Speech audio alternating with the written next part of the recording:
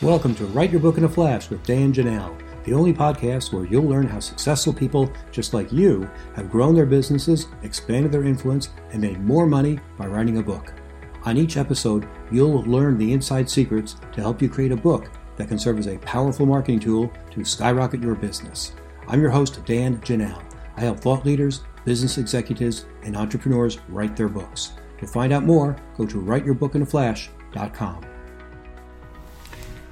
And welcome, everyone. I'm delighted to welcome our guest today, Brian Matamor. How are you, Brian? I'm good, Dan. Thanks for having me. Appreciate being here. My pleasure. Brian, why don't you tell the audience a little bit about yourself? Well, I run a 20-year-old innovation agency. It's called Growth Engine. It's based in Westport, Connecticut. We tend to work with medium and large-sized companies on innovation projects and certainly new products, but also creative cost-cutting, supply chain, anything where they're looking for a new idea. Companies will often call us, and then we also do, quote, creativity and ideation training. Cool. And you've written a couple of books. Tell us about those. I've actually written 33% more than a couple of books. I've written 3 and contributed to a 4th, and I've got 3 more in the pipeline here. Yeah, I mean, the first one was 99% Inspiration. That was for Amacom. And I was actually asked to write that book, if you can believe it, the old days, because I had established somewhat of a media presence as an expert in ideation and creative thinking, brainstorming, innovation. And so I had appeared in different magazines, and I was contacted by an editor at Amacom to write that book. And then the other books, Idea Stormers was the one that came out a few years back, and that was my 100-page proposal was successful in getting that with Wiley Josie Bass. And then the most recently published one is 21 Days to a Big Idea. That's with Diversion. And my agent was able to sell that without my writing a proposal. So there's a breadth of how these books came to be. Cool. We're going to go deeper into each of those ideas about how to get an agent and how to write a proposal. But first, you shocked me in the green room by saying you don't actually like to write books. Tell us about that. Well, I've gotten actually to the point where I kind of like it now. But when I first started out, oh my God, it was brutal. Do I want to watch the Mets game or the Giants game, which can also be brutal? But the answer was no. I'd rather not be writing here.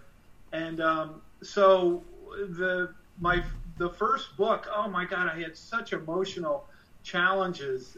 We can get into that if you want. But the way the way I wrote that book, there were 2 tricks I used. Number one, I signed a contract. So therefore, I had to write it. I didn't have a choice. Otherwise, I never would have written it because it's hard. And then secondly, I didn't write a book. I wrote really 35 articles because I said, I know how to write an article. And, so I stitched those together, themed them under the, 99% Inspiration title. And that's really how I was able to write my first book. And frankly, every book since then, it was kind of being forced to do it, frankly.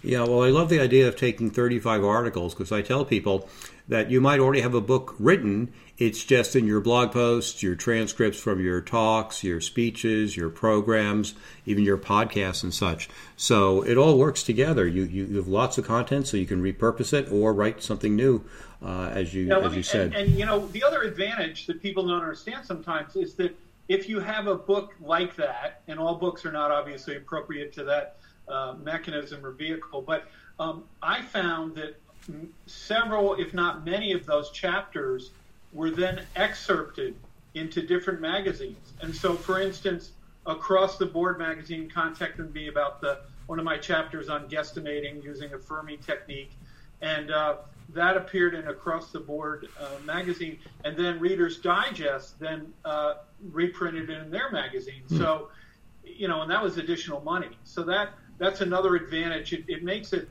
possible to promote sections of the book by excerpting the articles, if you will. Great idea. I've done about 100 of these episodes, and you're the first person to mention that. So that's pretty innovative. That's unique. Well, I would expect that from you, Mr. Idea Man. So what other struggles did you have in writing that you overcame? Well, one of the struggles was when I looked at my first book on creative thinking and business. I looked around and there were a lot of these other books, and I kind of said, even though they accepted my proposal, I was like, what am I going to uniquely contribute here? And that made me freeze up. I'm like, oh my gosh, what am I going to do? What am I going to do? And my editor called and said, because you get a year to write these things generally. She said, how you doing? And normally I wouldn't have lied, but I would have said something cliche. Oh, I'm doing fine. But I was honest with her. I said, I'm freaking out. I don't know where to start. I don't know what to do. And she said, well, listen, this is your book, and you just need to, you have the freedom to write what you want. And just get back to me when you've thought about that. And it was weird, but that psychological freedom that she offered me, I was then off and running in terms of the writing. And so I thank her every day for giving me that freedom. You'd think I'm the writer. I have the freedom, but I was trying to, I guess, sort of appeal or be a certain way in my professionalism. And as soon as she allowed me to think about what my unique contribution could be and my unique voice, all of a sudden I was off and writing. Perfect. I love that. You are one of the people who I'm interviewing who is not interested in self-publishing. Tell us about your experiences with publishers. Well, the presumption is that, or my bias is that publishers will do a fantastic job of editing your book. They'll probably only do a fair job on your cover, and they'll do an absolutely lousy job on promoting it. So my recommendation is assume they'll do nothing in the promotion and marketing side, and if then they do anything, you'll be happy. So I always wanted the credential of a major house for my book titles, but of course that's changed now, and I'm actually embarking on a self-publishing project with a McKinsey consultant on this will be on innovation centers around the world, and so we're going to do that together, and we'll self-publish it. So it's much like the rest of the world. I'm going to be both publishing with major guys and self-publishing. Wonderful. You also got an agent. I've heard that it's just as hard to get an agent as it is to get a publisher. In fact, many agents act as gatekeepers, and the publishers won't talk to you unless you have an agent. So how would you suggest people get an agent today? Yeah, I agree. I've heard those stories as well. The way I got an agent, and this is what I would recommend, forget about the slush pile, forget about sending stuff. You've got, in my opinion, and this is particularly hard now, you want to figure out a way to somehow meet them and have them get to know you. In my case, and this was many years ago, I got my agent because I took a class on how to write a book proposal. And the agent was teaching that class. This was like an adult ed class. And she started the class by saying, by the way, guys, I am full up. I'm not taking any new clients, so don't even talk to me about that. Mm-hmm. I said, okay. And I wasn't looking for an agent, really. But then on breaks and at lunch, we talked, and she'd say, wow, that's really interesting, your views on creativity. Maybe I could represent you. And I said, sure, absolutely. Let's have you represent me. So another friend of mine got an agent because he went to the conferences, and he just followed this agent around, and he presented who he was. And they'll generally say, wow, that's interesting. Hopefully it's interesting. Send me your stuff. But the point is you need to make some personal connection, whether it's through contacts or friends of friends. I would say you're probably 10 times more likely to get an agent that way than just sending it over the transom. Not that it couldn't work that way, but gosh, I really think to make that personal connection is what it's all about. Great advice. I know there are Writer's Digest conferences where you can actually book time with agents. You might have to pay a nominal extra fee, you say $15 or $25 to meet with one agent. But it does give you 15 minutes to tell your story, and they get to see what you look like and what you sound like and make a personal connection. So it's great advice. What about proposals? What do you think about proposals today? Gosh, I spent probably 3 or 4 months writing the proposal for Ideastormers. And, I used the book, How to Write a Nonfiction Book Proposal, because the first book I was asked to write. But I wanted to see what it was like going through the entire process. So I went through that book, did each section. What's your marketing plan? What's your platform? Et cetera, and what's the competitive books and all that. And my proposal for that was like 90 pages. I mean, oh my gosh, it was ridiculous. To my agent's credit, both my agents, they kept pushing me and say, well, what about this? What about this? By the time we were done, we knew that would sell. And we had several publishers interested in it. They were going to do an auction for the book and who would publish it and the advance. By the way, this is a secret. My agents, they were really smart. Instead of doing an auction, they said, give us your best advance fee. And if they had done an auction, it would have been less because the first one it said $8,000 and the second one said $25,000, and et cetera. So it was smart not to do an auction. It was just give us your best price in terms of the advance. And then, of course, that wasn't the only reason I went with a specific publisher, but yeah, I mean that's one of the values of having an agent, right? I'll tell you a quick story about an agent. My agents, we signed the contract to do my Ideastormers book, and I said, great. When do they send the money? I'm just curious. And they said, oh, that'll be 2 months. I'm like, what are you talking about? They said, well, we have to go through every line of the contract and negotiate every single line of the contract to our satisfaction. And so, therefore, we won't get the advance for a couple months. And I said, boy, oh, boy, that 15% I'm paying the agent just paid for itself 10 times over. Because they're foreign rights and they're et cetera, right? It's audio rights, et cetera, et cetera. So, gosh, I can't say enough about my agents in particular.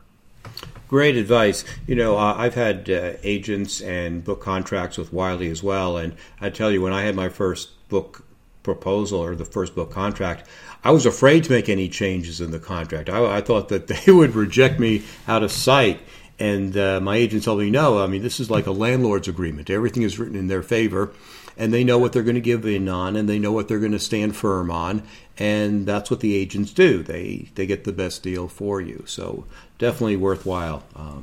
Fantastic. A lot of people self-publish a book, and I'm wondering, should they write a proposal too? Because I've heard people say that a book proposal is like your business plan for a book, but it's a lot of work too. Would you suggest that self-published authors also write a business plan or a book proposal? Yeah, I don't know if it has to be, quote, formalized as a plan, but you really got to know what you want to do, right? I mean, you have to I would recommend before writing the book, be clear about what the title is. The title is one of the hardest things.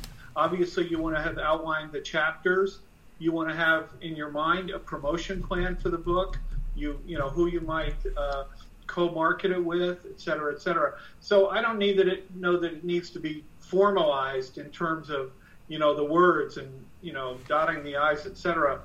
But gosh, I would really make sure that you have all those things figured out. Otherwise, I think you're going to waste a tremendous amount of time, both in the writing and then ultimately in the promotion. By the way, if you didn't do that, or let's put it positive, if you do that, you may decide, there may not be a market for this book, and maybe I shouldn't write it. Or conversely, as you work through, you may get so excited that energy will carry you through in terms of the ultimate blockages, the inevitable blockages you'll get in the writing process. I love the spin on that. That's great. You mentioned the title being that's so tough to do. You have pretty interesting titles. How did you come up with your title? Well, the first one, you can set goals. I call it a success footprint, and you can write down all the criteria that you want that title to fulfill. I want it short. I want it to be unique. I want it, and it can even be negatives. I don't want the word light bulb in the title, or I don't want the word creativity, or whatever. I might want it concrete. And so 99% Inspiration, my first book, I just thought that was a fun play, obviously, on the Edison quote. But I knew it would be different. And then by the way, you can handle the book content in the tagline, right? Tips, tales, and techniques for liberating your business creativity, right? Or idea stormers, how to lead teams into, create breakthrough ideas, etc. So I think one of the mistakes some authors make is they try to get everything in the title when they should realize that the subtitle can carry that through. You look at Malcolm Gladwell's books, Blink. I mean, it's one word, right? But you can handle the heavy lifting in some ways in the subhead, in my opinion. Great idea. I love that one. You mentioned market research. What kind of market research can you do to see if people want to buy your book or if your topic is relevant? The olden days, it's when you were drinking heavily at the cocktail parties. Now, I'm a huge believer because of our innovation experience of talking to consumers and customers in the world. And so, you think think about a joke. You think you have this great joke, you go tell it to some people and they don't laugh, right? I mean, it's the same thing with your book. I mean, you go out, you start talking to people. Now, this is to make sure, a lot of people talk about their books and that creates energy. That takes away energy, and so they never write it. That's not what I'm talking about. When you've committed to writing the book, then it's a good time, and maybe you even sketched out the whole thing, etc. That's a good time to say, what do you think of this? Or is that interesting or not? And you'll know really, really quickly, even if they're friends, based on their, reaction, could be body language, etc. You'll know very, very quickly if you've really got something or not. The other thing, too, is that, as a lot of books become more niche, right, and more targeted and more directed, obviously you want to go talk to some of those people. And I wouldn't be worried about people stealing your ideas either. Just, go talk to people because another way to think of it is not only will you get reaction to your ideas, but you'll get a whole bunch of new ideas of stuff. Gosh, I never thought of that. Thank you for that. And you'll ultimately get a much, much, much, much better book by talking to it. Just like when we do new product work, we'll talk to dozens and dozens and dozens of different prospective consumers, and they'll tell us exactly what they think, and that'll help us get winning propositions. Fantastic. I have one more question for you before we wrap it up, since you're a creativity kind of guy. What would you advise people to do when they have the dreaded writer's block, or if they just start flagging in their energy? How can they get energized again to write their book? Oh, gosh, I have so many ideas on this. One of them is to go talk to people. So you go from an inflow and you create your own mental boxes, right? And that's why you've got writer's block in some ways. So one is to go talk to people. One is to go read outside of the area. If you're talking nonfiction, read outside of your area as a way to maybe get inspiration, right? You can also read about, I've actually read a lot about writer's block and how people get over that. Another one is having signed a contract. You just have to go. And you don't have a choice, and you'll push yourself through it. And I guess the final recommendation would be, maybe you can somehow make something visual. And if you can either start drawing your ideas or doing a magazine rip and wrap or collage, and as odd as that may sound, changing mental modalities can often break through some of the writing blocks that you may have. Those are wonderful ideas. Very, very good. Thank you. So, Brian, tell us who is your perfect client and how can they get in touch with you? Well, there are two kinds of perfect clients. One would be, and these tend to be medium and large size organizations in general. If they have an innovation project, and that could certainly be, new products, but it could be creative cost cutting, it could be strategy, it could be logistics, it could be anything where they're looking for a new idea. And then the second thing is we do sort of organizational consulting, where we work with organizations to teach their people, to design the processes and teach their people how to be more innovative and creative. And I got to say, that is so much fun. Because there are very few deliverables. I'm kidding, but we do action learning. So people bring in real world challenges. We help them come up with ideas, and they learn the processes. But I got to say, it's so much fun when you see the light bulb go on in people and they rediscover their own really creative genius at times. And so those would be the two kind of clients that would be really fun to work with. And how can they get in touch with you? Yeah, so they can just growth-engine.com is our website. They can obviously Google my name. There's a TEDx talk on there on solving impossible challenges. But geez, should I give my number out here? I don't know. No. Websites are good. Okay, good. We'll do the website. We'll leave it at that. Great. That's great, Dan. Thank you for being with us today, Brian. Thanks a lot. It's fun.